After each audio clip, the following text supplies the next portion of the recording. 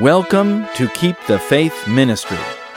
Keep the Faith brings you timely messages with in-depth spiritual analysis of current events in light of Bible prophecy, so you can prepare for the coming of Jesus. Listen to what the news won't tell you. Here is another important message for our times. This is Pastor Hal Mayer. Dear friends, welcome to Keep the Faith Ministry once again. Today we're going to examine another episode in the great exodus from Egypt. As Israel becomes more hopeful of deliverance, the Egyptians become equally desperate. Only Pharaoh and the Egyptian priests stubbornly resist. Yet the people want Pharaoh to let the Israelites go.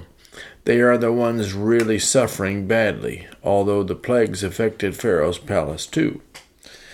But the people become afraid that the Israelites will rise up and take vengeance on them for their years of servitude.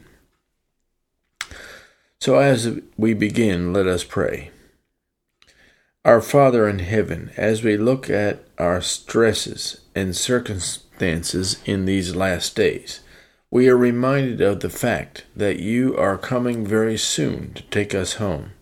We ask that today, as we study, that your Holy Spirit will lead us to understand the times in which we live based on the experience of Israel in Egypt. Help us to see the parallels and recognize the principles involved in the Israelites' deliverance and in our own. We long to be delivered from this world. So deliver us, we pray, from sin, so that you can finish your work more quickly. And we pray this in Jesus' name. Amen. Turn with me in your Bibles to Revelation 18. We will look at verse 11. And the merchants of the earth shall weep and mourn over her, for no man buyeth her merchandise any more. Why do you think people won't buy the merchandise anymore from the merchants of the earth? It is because the light of truth has been shined on their corruption. In Egypt, the economy was destroyed by the plagues, and it will be destroyed completely when the 7 last plagues are poured out, along with everything else. The plagues ripped apart Egyptian society. There is no doubt that they could see that their gods, that they had thought would protect them, could do them no good. Of course, these gods were fake and a figment of their imagination, but they saw their gods turned against them. So it will be at the end of time. God's judgments will rip apart societies around the world because they persist in their stubbornness and rebellion. Listen to this from Patriarchs and Prophets, page 271. The nation had sustained great loss in the death of their cattle. Many of the people had been killed by the hail. The forests were broken down, and the crops were destroyed. They were fast losing all that had been gained by the labor of the Hebrews. The whole land was threatened with starvation. The fruit of the land had been broken down, perhaps when it was just ripening. Now Moses threatened that locusts would come and eat up anything that remained. But Pharaoh's heart was still proud and stubborn. I'll read from Patriarchs and Prophets. Pharaoh's servants were terrified and pressed around Pharaoh and angrily demanded that he let the Israelites go. And Pharaoh's servants said unto him, How long shall this man be a snare unto us? Let the men go, that they may serve the Lord their God. Knowest thou not that Egypt is destroyed? But God was asking Pharaoh, How long wilt thou refuse to humble thyself before me? Heaven rightly expects the greatest men of earth to humble themselves before the great Jehovah, and it is at their peril if they refuse to do it. This has been God's quarrel with princes more than once. Belshazzar did not humble his heart. Zedekiah humbled not himself before Jeremiah. Those that will not humble themselves before God, God will humble. Pharaoh had sometimes pretended to humble himself, but he was neither sincere nor did he maintain it. Pharaoh was already warned of the plagues of locusts that would be sent if he would remain obstinate. In fact, Moses said in Exodus 10:4-6, "Else, if thou refuse to let my people go, tomorrow I will bring the locust into thy coast, and they shall cover the face of the earth, that one cannot be able to see the earth. And they shall eat the residue of that which is escaped, which remaineth unto you from the hail, and shall eat every tree which groweth for you out of the field. And they shall fill thy houses, and thy houses of all thy servants, and the houses of all the Egyptians, which neither thy fathers nor thy fathers' fathers have seen since the day that they were upon the earth unto this day." And he turned himself and went out from Pharaoh. The princes and counselors of Pharaoh were horrified, and they pled with Pharaoh to at least let some of them go and worship God. Pharaoh's attendants, his ministers of state and privy counselors, interposed to persuade him to come to some terms with Moses. They were duty-bound to represent to him the deplorable condition of the kingdom. Egypt is destroyed, they said, and advised him by all means to release his prisoners. "Let the men go," they begged, for they realized what Pharaoh refused to recognize, that Moses would continue with worse plagues to them until they released the Israelites. It was like the elephant in the room that couldn't be seen by one man, but everybody else could see it. It was better to consent at the first than to be compelled at the last.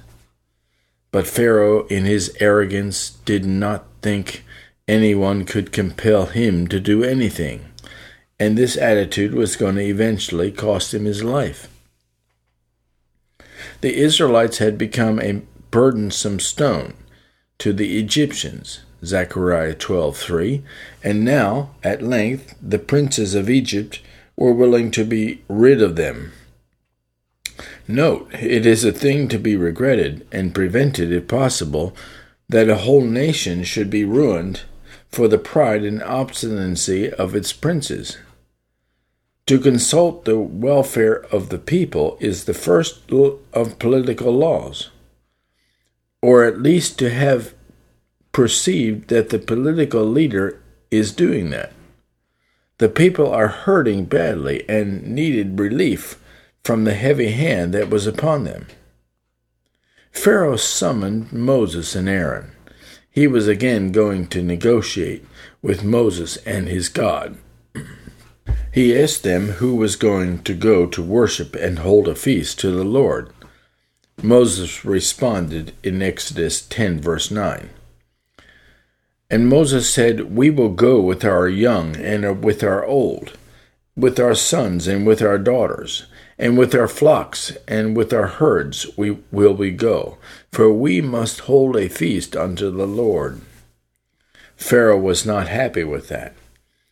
He said in verse 11, "Not so. Now go ye that are men, and serve the Lord, for that ye did not desire." And they were driven out of Pharaoh's presence. He wanted to revise the plan of God and offer a new treaty. Pharaoh consents for the Israelites to go into the wilderness to do sacrifice, but the matter in dispute was who should go. Moses insists that they should take their whole families, and all their effects with them. No doubt Pharaoh thought, as many nations do today who deal with immigration, especially from poor countries, that if they had reason to return, he could be assured that they would not escape. He resolves to keep some as hostages, to oblige them to return. But those that serve God must serve him with all they have. Moses explains this. We must hold a feast. Therefore we must have our families to feast with, and our flocks and herds to sacrifice with, to the honor of God. In a great passion, Pharaoh curses them and threatens that if they offer to remove their little ones, they will do it at the peril of the little ones. Satan does all he can to hinder those that serve God themselves from bringing their children to serve him. He is a sworn enemy to early piety, knowing how destructive it is to the interests of his kingdom. Whatever would hinder us from engaging our children to the utmost in God's service, whether our own business of work, or neglect, or disinterest, or distractions, or their friends, we have reason to suspect the hand of Satan is in it. Since Moses was not into negotiations, their talks break off abruptly. Those that before went out from Pharaoh's presence were now driven out. Those will quickly hear their doom. They cannot hear their duty. Whom God intends to destroy, he delivers up to infatuation with self, and never was a man so infatuated to his own ruin as was Pharaoh. Now Moses ceremoniously stretched out his rod, that rod which is now the terror of the Egyptians, that rod which represents the power of God, that rod which renders the Egyptians helpless, but spares the people of Israel, making a distinction between them and the Egyptians. That rod is stretched out over the land of Egypt. I can imagine Moses dramatically and slowly turning around with his stretched out rod 360 degrees over all the land. The scripture says in Exodus 10:13 through 15, "And the Lord brought an east wind upon the land all that day and all that night. And when it was morning, the east wind brought locusts. And the locusts went up over all the land of Egypt and rested in all the coasts of Egypt. Very grievous were they. Before them there was no such locusts as they, neither after them shall be such. For they covered the face of the whole earth, so that the land was darkened. And they did eat every herb of the land, and all the fruit of the trees which the hail had left. And there remained not any green thing in the trees, or in the herbs of the field, through all the land of Egypt." The invasion of the locusts, God's great army. You know God's armies are unique. They don't bear swords and mail. Instead, in this case, their weapons were their teeth. The frogs were at first a nuisance, and then a stinking nuisance. But they didn't threaten the Egyptian economy or lead the Egyptians to the point of starvation. But these locusts were more severe. The Egyptians had learned when they saw Moses stretch forth his rod that something terrible was going to happen, and they feared him. God bids Moses to stretch out his hand as if to beckon the locusts to invade the land.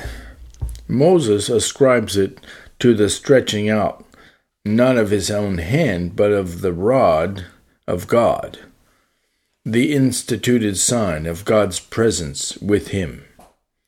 The locusts obey the summons and fly upon the wings of the wind, the east wind, and without number, as we are told in Psalm 105:34 and 35.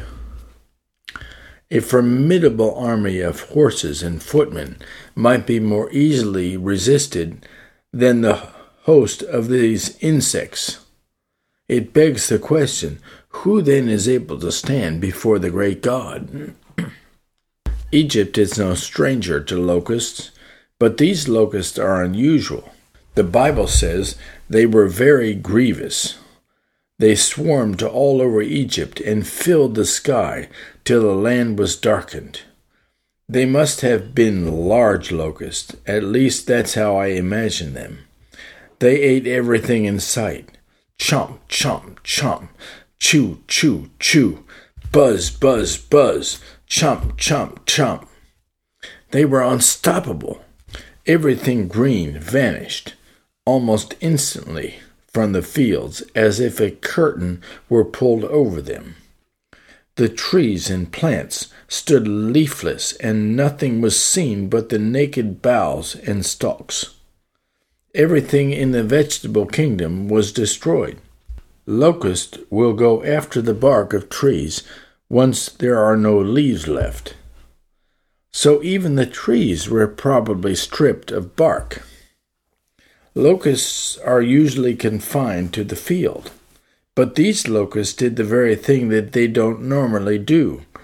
They overwhelmed Egypt to such a degree that, having destroyed the harvest, or that which was left of the hail, they penetrated by the millions into the private dwellings and devoured whatsoever they could find. They got into the humblest houses and the proudest palaces, even Pharaoh's palaces.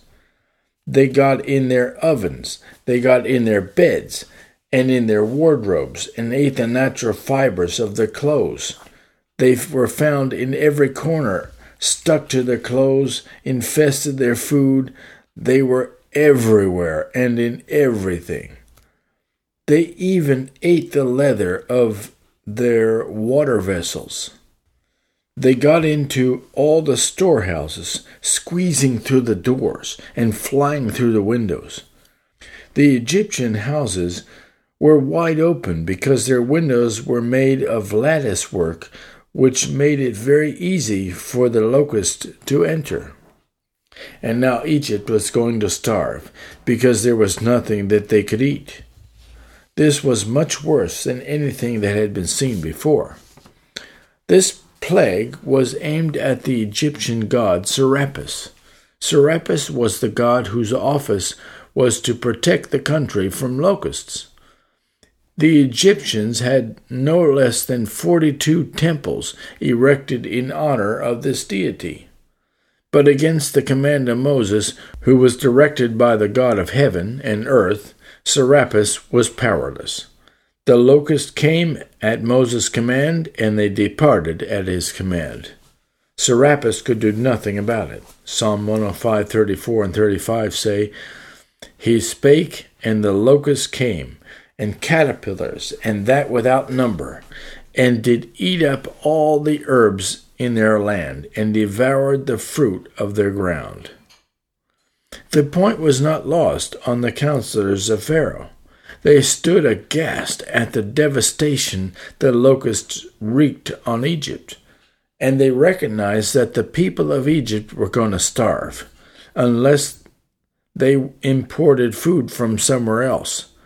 But that was an existential threat too, because then other nations could see them as weakened and might attack them.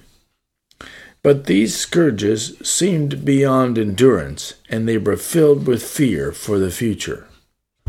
Friends, when God's judgments are poured out upon the earth, men's hearts will fail them for fear. That's what happens, because the judgments are beyond our ability to cope with them. We are rendered helpless, as were the Egyptians. Only if you are a spiritual Israelite and love God with all your heart, so that you keep all his commandments, then you will have no fear when God's judgments are poured out all around you. The thing is, people think that God's judgments will not be any worse than what they see right now in the world. But God's judgments are far more intense than even the recent earthquake in Turkey. Locusts have been used by God as a devouring tool to punish, and God will use them again in the last days. Turn with me to Revelation 9, verse 3. And there came out of the smoke locusts upon the earth, and unto them was given power, as the scorpions of the earth have power. The locusts predicted here are stinging locusts that can hurt humans. You don't want to be the target of this plague in the last days. Locusts, while despicable little creatures, seem harmless individually. Yet, when God pleases, these contemptible little insects plunder man and eat the bread out of his mouth. Therefore, let our labor be not for food which is perishable and can become infested, but for food that will endure to eternal life, which cannot be invaded or corrupted. Listen to this from Patriarchs and Prophets, page 271. The nation had worshipped Pharaoh as a representative of their God, but many were now convinced that he was opposing himself to one who made all the powers of nature the ministers of his will. The Egyptian people could see it, but Pharaoh could not. Pharaoh was fast losing control of the situation and of the nation. The living God of heaven had taken the reins in his own hands, and at the end of time God will do the same. After the nations of the world have had opportunity to accept the truth and have refused and have persecuted God's people, God will show them that he is God and that they have offended him in the person of his saints. That which the people of the earth have mocked and ridiculed will become a terror and scourge to them. That which they have persistently defied and rejected will become the curse and a shock to them. And God was making a distinction between his people, the Israelites, and the Egyptians. The land of Goshen didn't have one locust. It was as if an invisible barrier was erected and the locust would not cross that barrier. All Egypt trembled before the awful outpouring of divine judgment upon them. There was a fear that the slaves would rise up and get revenge for the wrongs that have been done to them. Everywhere men were asking the question with bated breath, what will come next? Pharaoh calls for Moses and Aaron. He pleads with them to stop the plague. In Exodus 10, verse 11, he drove them out of his palace as if he wanted nothing more to do with them. But now he calls for them in all haste and makes polite entreaties with as much respect as he had dismissed them with disdain. Pharaoh wasn't repentant. He was just being expedient. Verses 16 and 17 tell us what he said. Then Pharaoh called for Moses and Aaron in haste, and he said, I have sinned against the Lord your God, and against you. Now therefore forgive, I pray thee, my sin only this once, and entreat the Lord your God, that he may take away from me this death only. Though Pharaoh sees his own folly in the slights and affronts that he put on God and on his ambassadors, and seems at least to repent of it, when God convinces men of sin and humbles him for it, it lies heavily upon their consciences, and wrings from their mouths confessions that are unexpected. When Pharaoh said, the Lord your God, he was acknowledging his power, but he wasn't submissive to his authority. He treated God as a potent enemy who he was willing to be at war with, even a losing war. He did not care about treating God as a rightful prince to whom he was willing to submit with loyal affection. True penitence means turning away from your crimes that you have committed against God and forsake them. When Pharaoh says, "Forgive this once," he in effect promises not to offend in like manner any more. Yet he seems loath to express that promise because he does not say anything about letting the people go. A counterfeit repentance commonly cheats men of what they would experience and leaves them empty, rejected, and frustrated. In this case, Pharaoh actually entreats Moses and Aaron to pray for him. There are those who, in their distress, implore the help of other people's prayers, but have no mind to pray for themselves. They have no true love to God, nor any delight in communion with Him.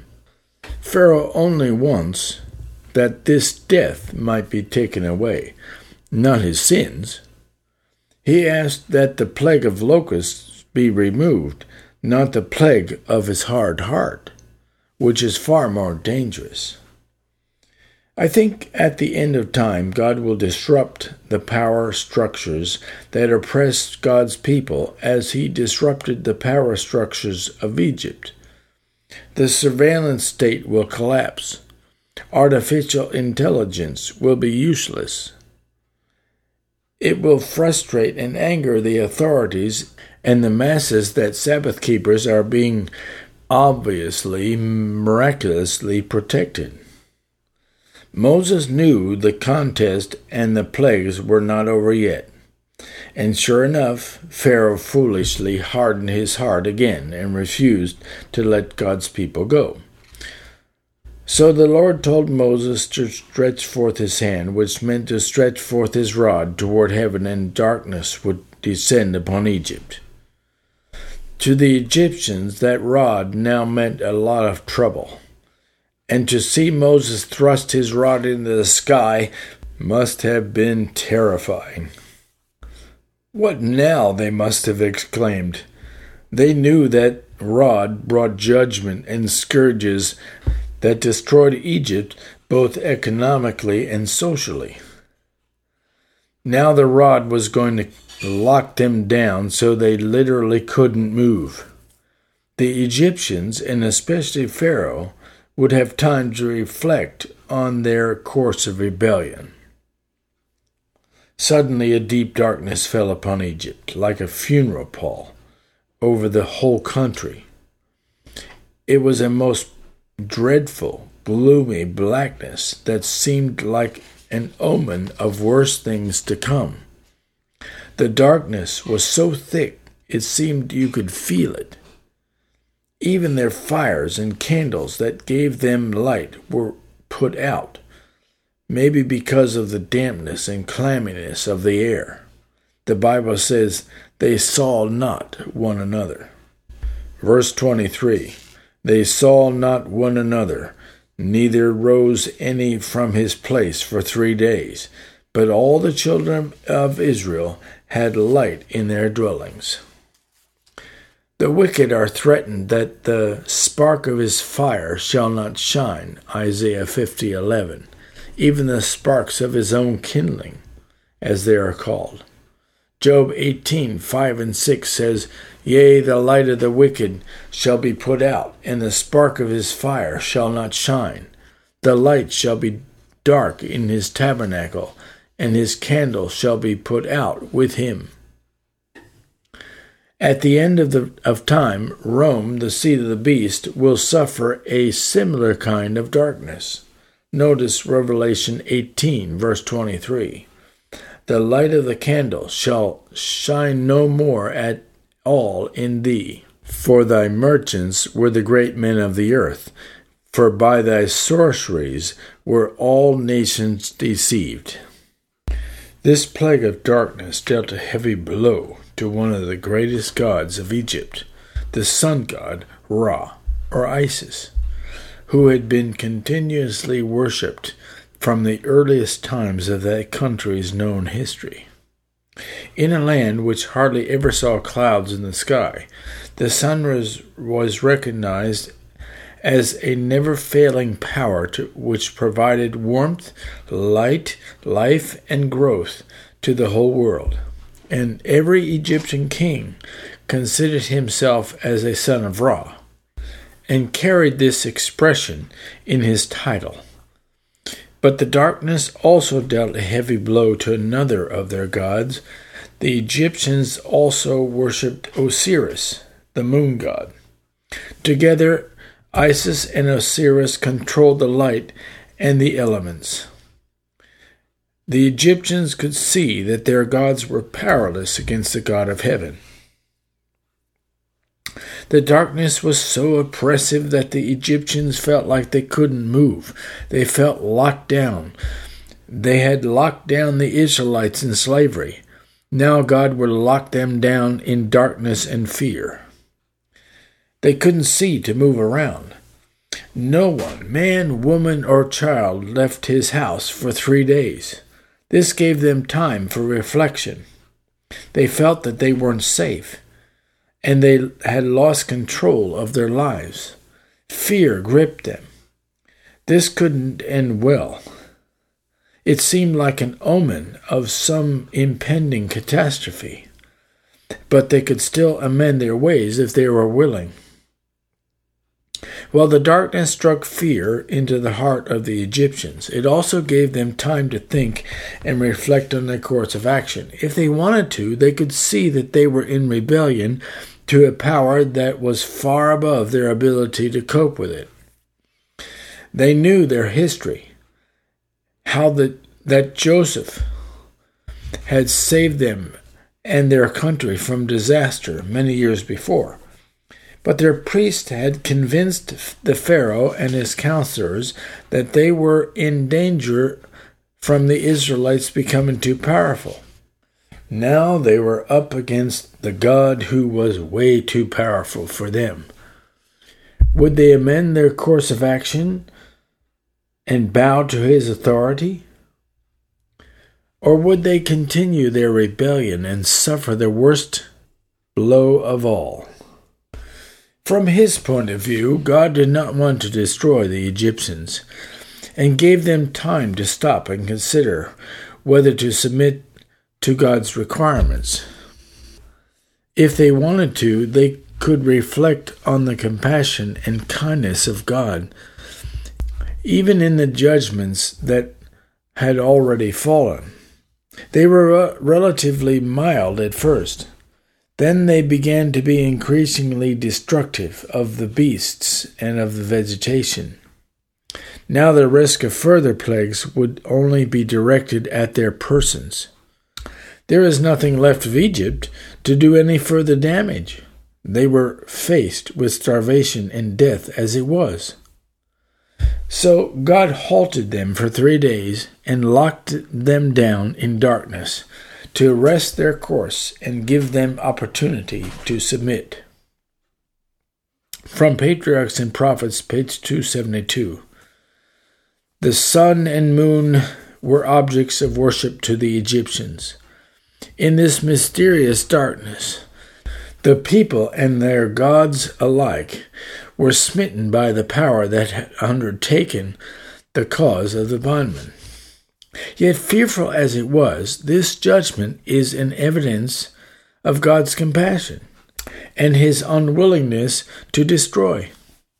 He would give the people time for reflection and repentance before bringing upon them the last and most terrible of the plagues. God is so merciful to the obstinate. He wants them to be saved.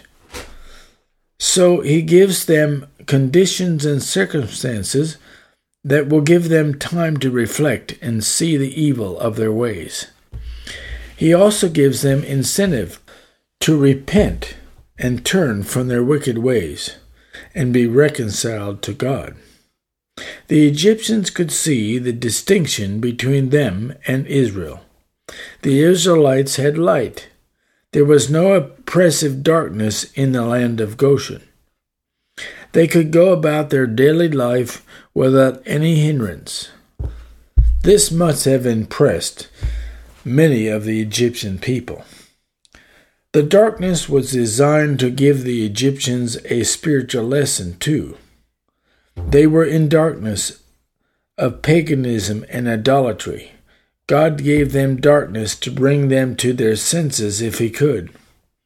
He was really trying to help them see that they had become cruel and oppressive of others. They needed to respect his law and their fellow human beings, and this they could not do while they were absorbed in their attitudes and pagan concepts. God was trying to break the power of their religion and its priests and turn them again to God and his law. The plague of darkness was fearful indeed, and most dreadful. It is actually listed as the first of the 10 in Psalm 108, verse 25, even though it was one of the last. He sent darkness and made it dark, and they rebelled not against his word. Then the rest of the plagues were listed in their exact order. So the darkness was especially deep and oppressive to the Egyptians, but the Israelites had light in the land of Goshen. That could not fail to make an important impression on the minds of the Egyptians. Their pagan gods were useless, both in this case and in their religion in general. The contempt heaped upon their gods should have convinced them that they should totally abandon them. It was a warning against further rebellion, too. Indeed, they could not oppose the lockdown of the deep darkness. So the Bible says they rebelled not against his word. They couldn't do anything about it, and the people were ready to let them go. It was the priests and Pharaoh that still worked to thwart God's plans. At the end of time, another darkness will fall. This time it will fall on spiritual Egypt, which is just as rebellious against God's plan as was ancient Egypt. We read about this darkness in Revelation 16:10 and 11. And the fifth angel poured out his vial upon the seat of the beast, and his kingdom was full of darkness, and they gnawed their tongues for pain, and blasphemed the God of heaven because of their pains and their sores, and repented not of their deeds. Rome, the seat of the beast, will suffer a darkness similar to what the Egyptians experienced. The Bible says that his kingdom was full of darkness, and they were in pain from the sores that rose up on their bodies because they repented not. Notice also that the darkness was associated with great pain, and they gnawed their tongues for pain. So apparently, this darkness and the darkness of the Egyptians was painful. While we don't understand everything about this, we take it for granted because of what the Word of God says. But Rome's priests and all her servants in Rome will experience pain during their plague of darkness. The darkness of an evil plague is not like the darkness of night. The darkness of night is a good thing, but the darkness of a plague is something else altogether. So it appears that God will inflict a special punishment and judgment on Rome and her ministers or priests, because they are determined to oppose God. They are responsible for the persecution of his saints through many centuries, and especially in the last days. In fact, the Bible says that they are responsible for all the blood that was shed on the earth through all time. Notice Revelation 18:24. And in her it was found the blood of the prophets and of the saints and of all that were slain upon the earth. So Rome is responsible for all the righteous that were slain on the earth of all time. Though she wasn't around for 4,000 years, she still has the spirit of persecution that has affected the saints of God during the whole earth, from the slaying of Abel to the last martyr that will be slain at the end of time. But she is certainly responsible for more than that.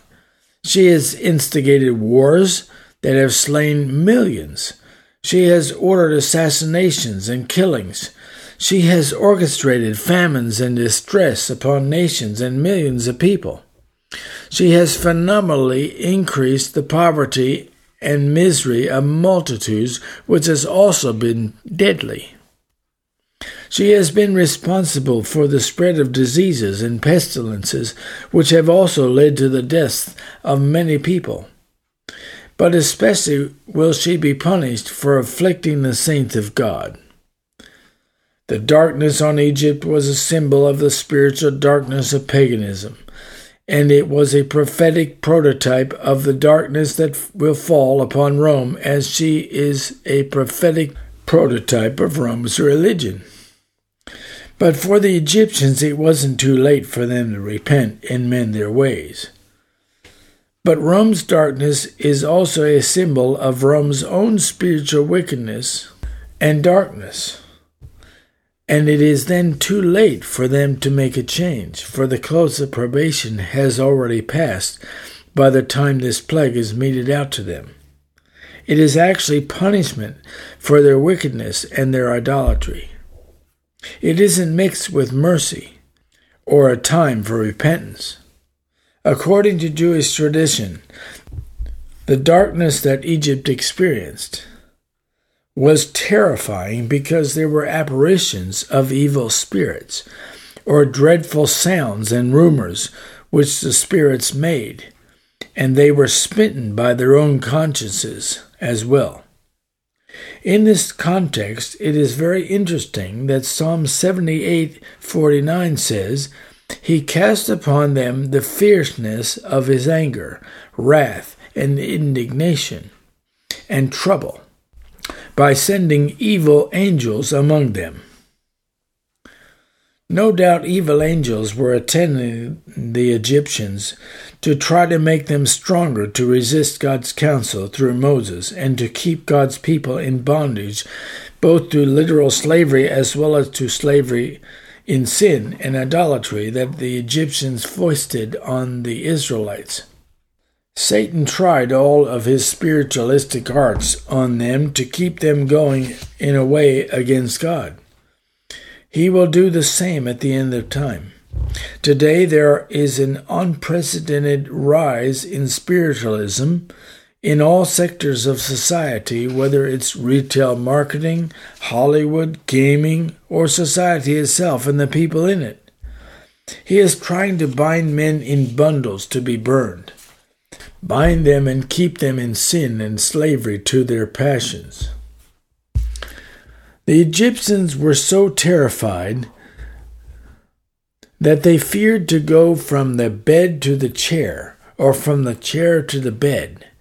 Every man stayed in his place, thus they were silent in darkness. Now Pharaoh had time to consider whether to stop his opposition to God. Spiritual darkness is the same as spiritual bondage, and Pharaoh and all his men could see that they were in dark bondage to paganism. While Satan blinds their eyes that they see not, he also binds their hands and feet that they may not work for God, nor move towards heaven, nor obey him. Never was a mind so blinded as was Pharaoh's. Never was the air so darkened as was Egypt's. Only the final plagues will actually be worse. Matthew 4:16 says, "The people which sat in darkness saw great light, and to them which the region and shadow of death light is sprung up." The people that sat in darkness of spiritual bondage saw the great light of freedom. Darkness represents slavery to sin. Light represents freedom in Christ. for Christ is the light of the world. Satan tries to keep men in darkness, but Jesus gives them freedom through his life and death on the cross and his ministry in the heavenly courts above. Those that want to be free, God will give them opportunity to see the great light and come to it. And during the latter rain, God's light will shine upon his people. It will destroy the darkness of Rome, and many people will escape the thraldom of papal superstitions and delusions. Listen to the effect of this in Isaiah 60, verses 2 and 3. For behold, the darkness shall cover the earth, and gross darkness the people. But the Lord shall rise upon thee, and his glory shall be seen upon thee. And the Gentiles shall come to thy light, and kings to the brightness of thy rising. The Egyptians, controlled by Satan, by their cruelty, would have extinguished the lamp of Israel and quenched their light. So consequently, God gave them darkness, real, oppressive darkness, to teach them that what they had done was very wrong. The land of Goshen, however, was full of light. Wherever there is a child of God, a child of light, there is light, even in the dark world. When God made this distinction between the Israelites and the Egyptians, which one of the Egyptians would not have preferred the poorest cottage of an Israelite to the finest palace of an Egyptian? Pharaoh again called for Moses and Aaron. Fear wrung from Pharaoh a further concession. He told Moses that the Israelites could go and worship, but they must leave their flocks and herds behind. Pharaoh wanted to have some assurance that the Israelites would come back. So leaving their economic livelihood and resources in Egypt would assure that. But again, Moses did not enter into negotiations. There shall not an hoof be left behind, he declared. Listen to him speak in Exodus 10:25 and 26. And Moses said, Thou must give us also sacrifices and burnt offerings, that we may sacrifice unto the Lord our God. Our cattle also shall go with us. There shall not be an hoof left behind, for thereof must we take to serve the Lord our God. And we know not with what we must serve the Lord until we come thither. We will take everything, all our people, all our possessions, all our beasts, and all our substance. Everything must go with us. Pharaoh was convinced that they would not come back. He had suspected this all along, but he'd been working on the assumption that he could first refuse to let them go, and then, when that wasn't successful, negotiate with them to retain their servitude. But that was not God's purpose, and Pharaoh set himself to work against God. Anyone from the king or president to the very common worker who works against God will end up ultimately in disaster, and darkness will be his portion forever. Pharaoh was frustrated. Everything he tried had failed. Every tack that he took seemed powerless to thwart the Israelites' plan. He dismissed Moses in anger and told him to get out of his sight. Verse 28, And Pharaoh said unto him, Get thee from me, and take heed to thyself. See my face no more, for in that day thou seest my face, thou shalt die. Moses complied, but when obstinate men turn away God's mercy and his kindness, they are left to themselves, and God cannot reach them any more.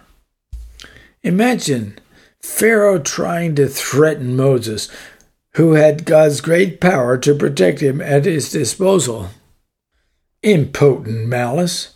God had given Moses a very awe-inspiring persona with the Egyptians.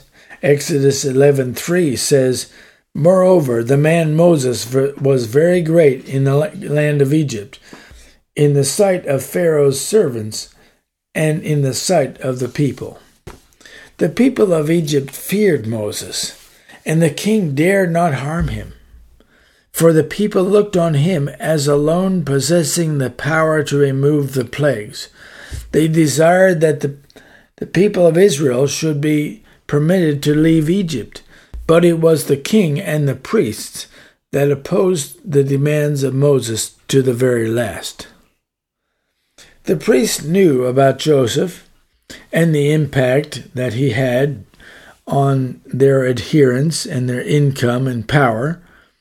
Their power and status had been undermined by the Israelites because Joseph had been so effective, and they saw interest in their religion declining among the Egyptian people. They had planned their strategy for a long time.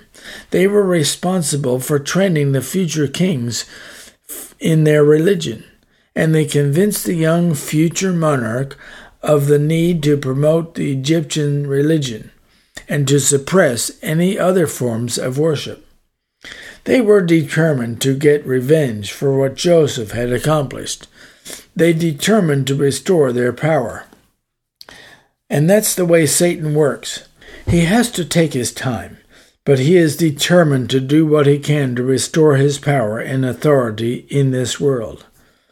America was very instrumental in breaking the power of Rome over the world, and Satan is determined to restore his power by making America and other developed countries remove freedom from their people. And he's being quite effective these days. Friends, we who are living at the end of time can see this same kind of idolatry developing in the extreme. Men worship themselves and money and power, and they don't care what God thinks.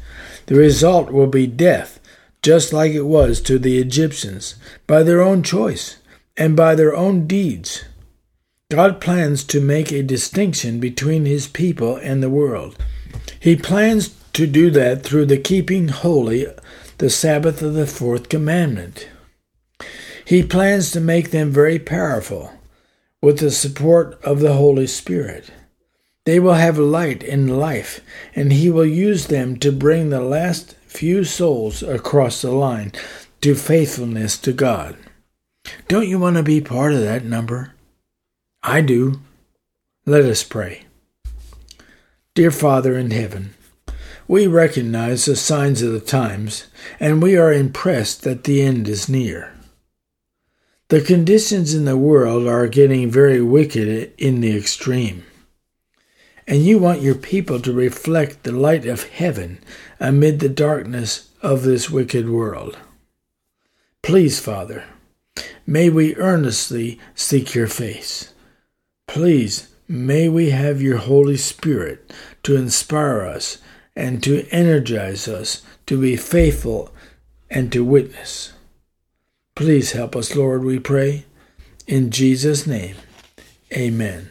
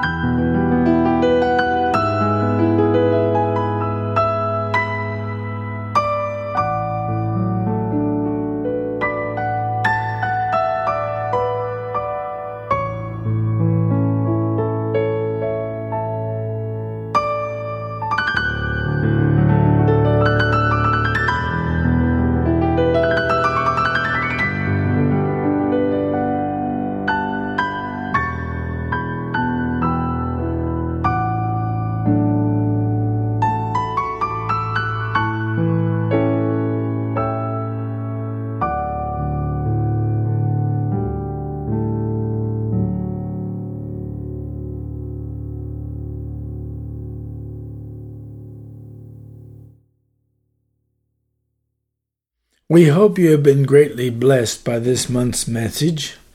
Your prayers and gifts mean much to us. Thank you for your support. The song you have just heard is called "Oh, for a Closer Walk," played by Henry Higgins. It is recorded on a CD with other beautiful hymns called "Day by Day." If you would like a copy of the CD, just send $16 postpaid and we'll gladly send you one.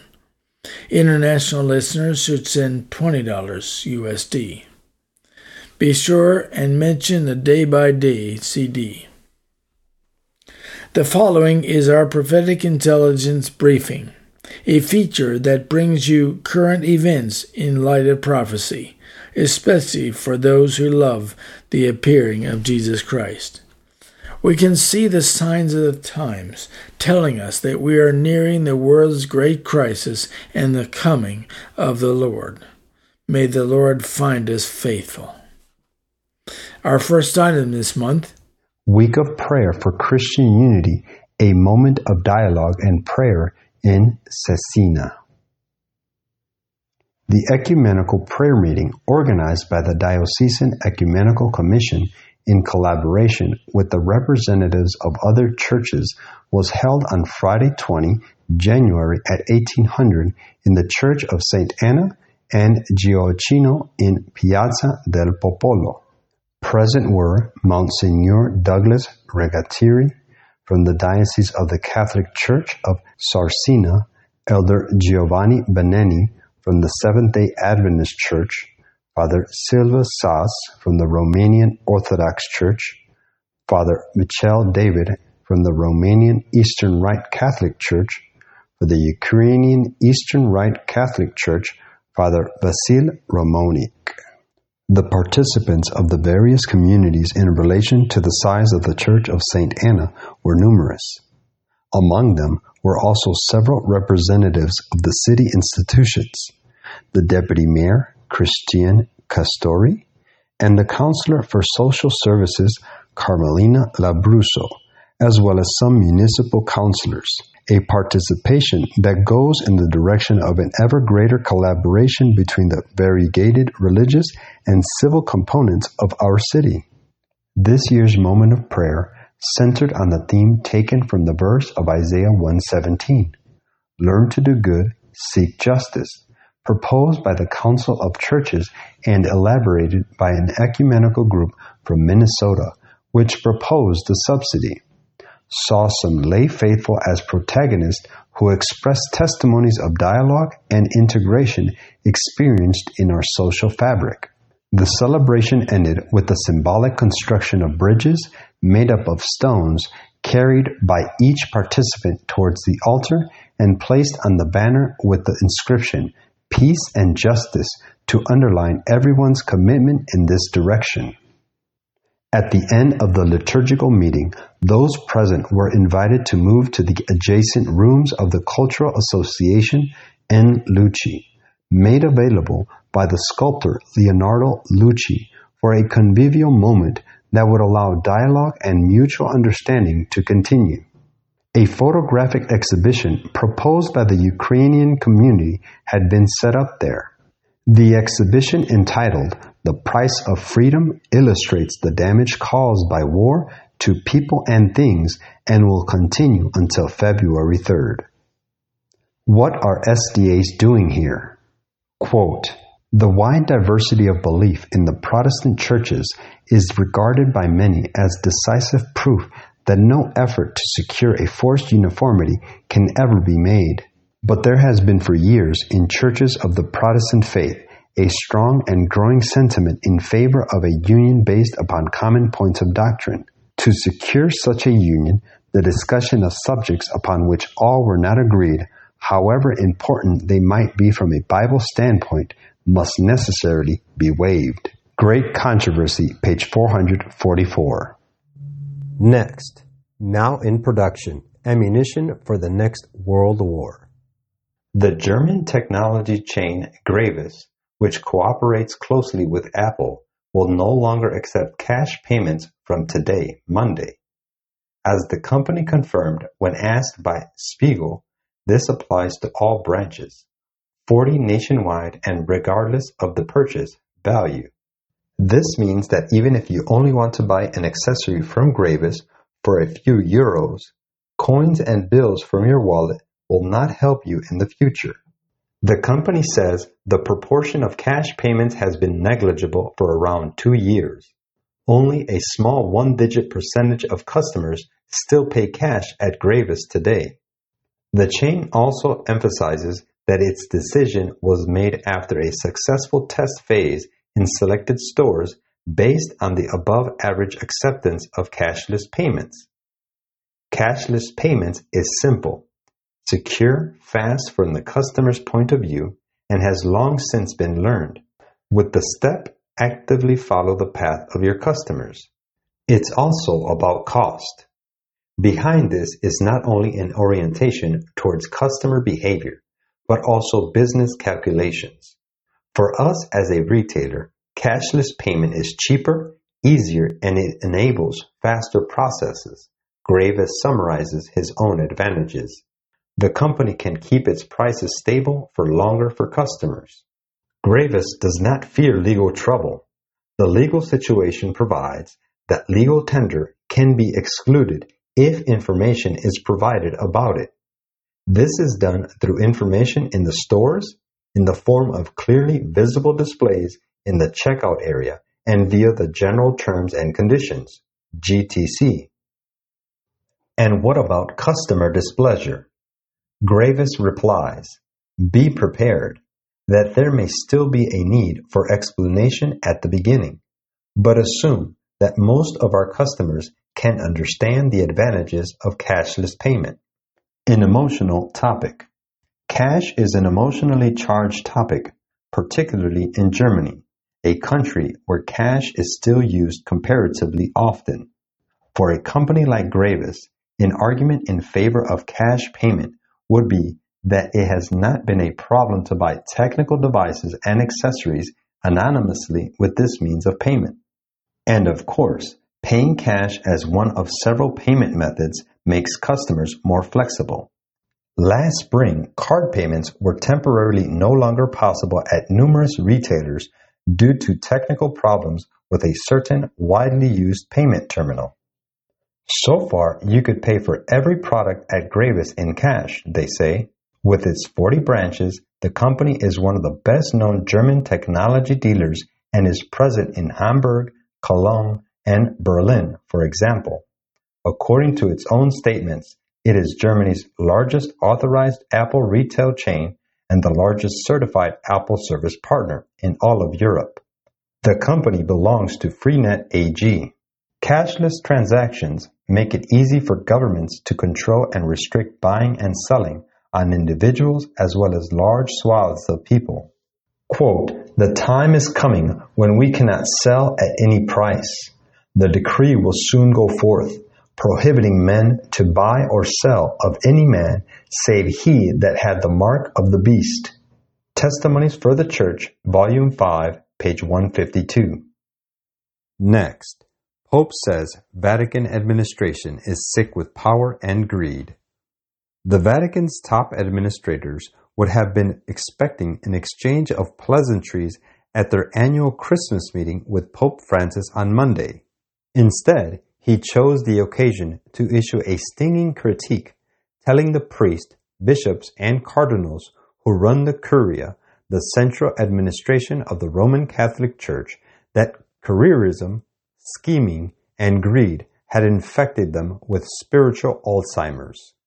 Francis, the first non-European pope in 1,300 years, has refused many of the trappings of office and made plain his determination to bring the Church's hierarchy closer to its 1.2 billion members.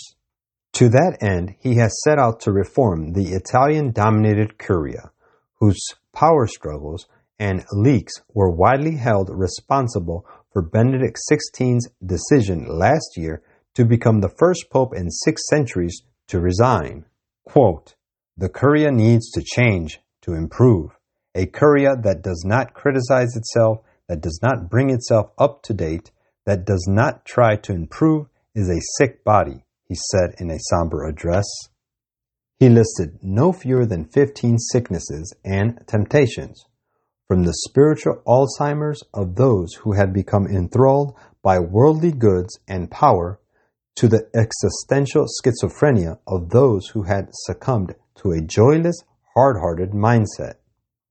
Francis said some in the Curia acted as if they were immortal, immune, or even indispensable, in apparent reference to retired cardinals who remain in the Vatican and continue to exert influence.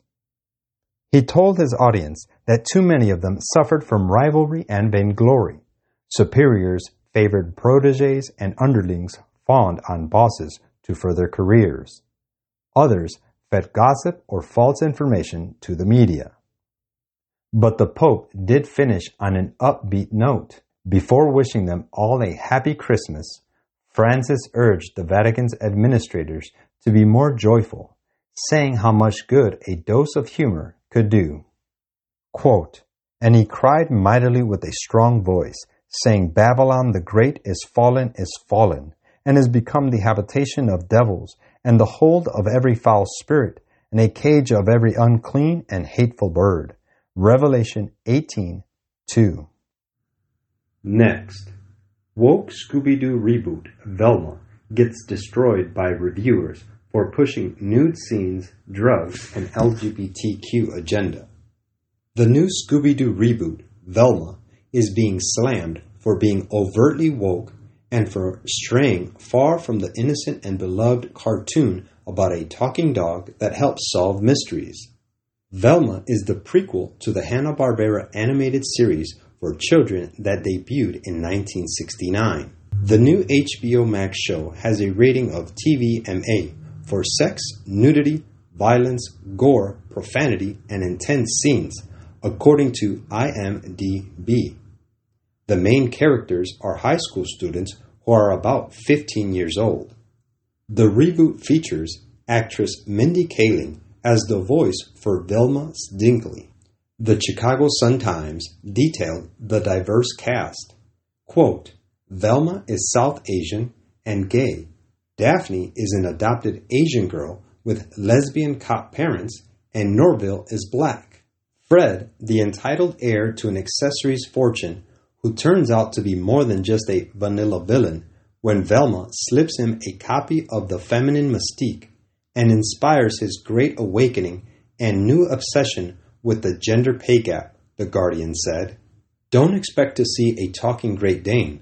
There actually is no Scooby-Doo, the dog in the TV show." The Wrap described the first episode.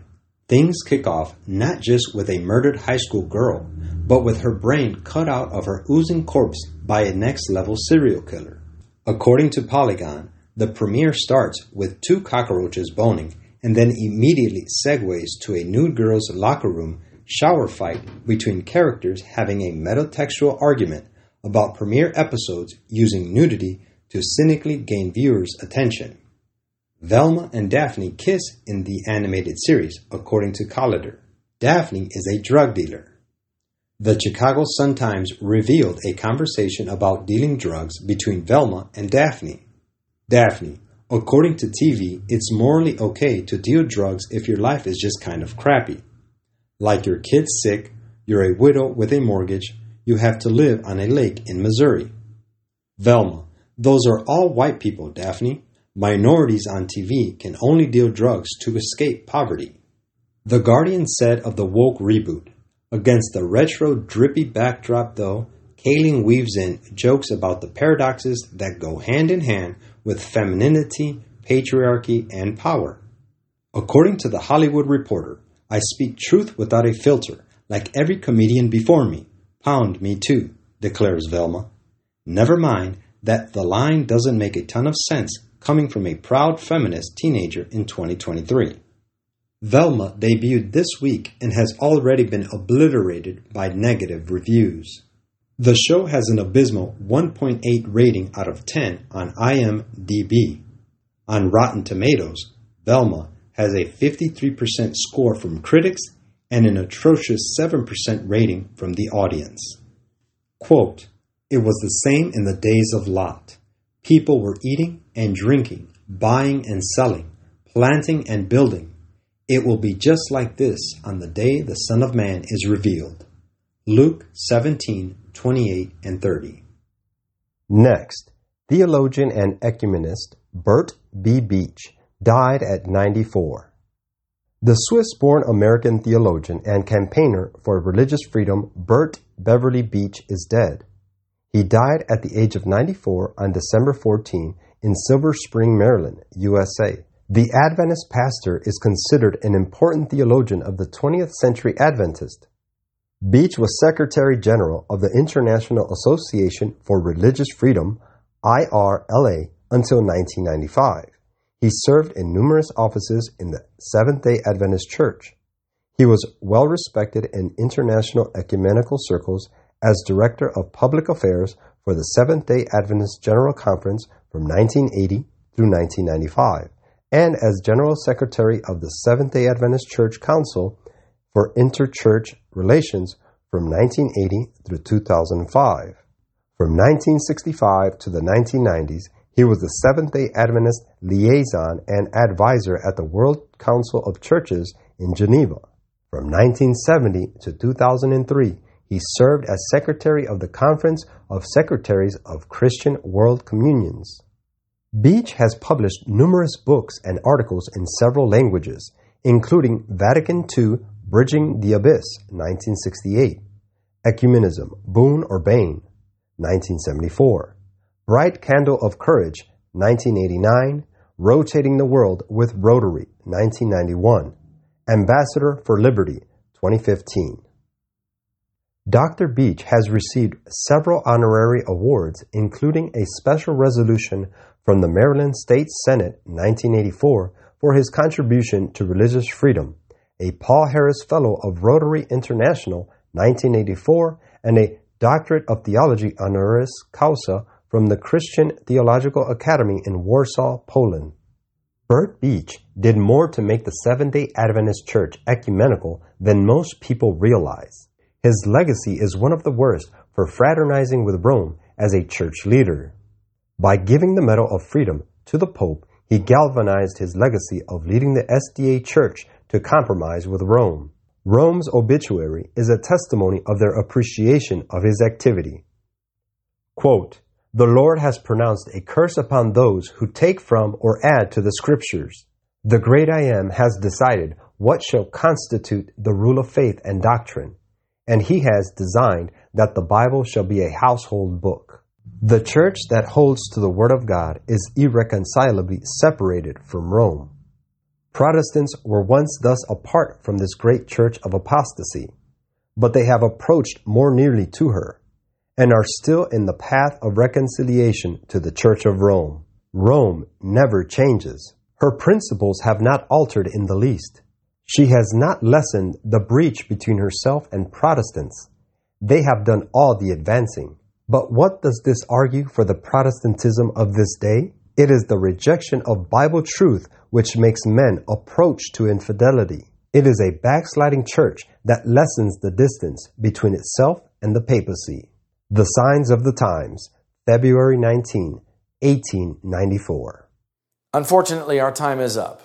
Remember, there are more prophetic intelligence briefings on our website at ktfnews.com. It's been a great pleasure to spend this time with you. I hope you have been encouraged to live for Jesus, for we are near the end. Remember that God has a plan for your life and that right now you can make a new start with Jesus. Thank you for your prayers and support, and until next time, may God bless and keep you and your family in His loving and protecting care. Keep the faith.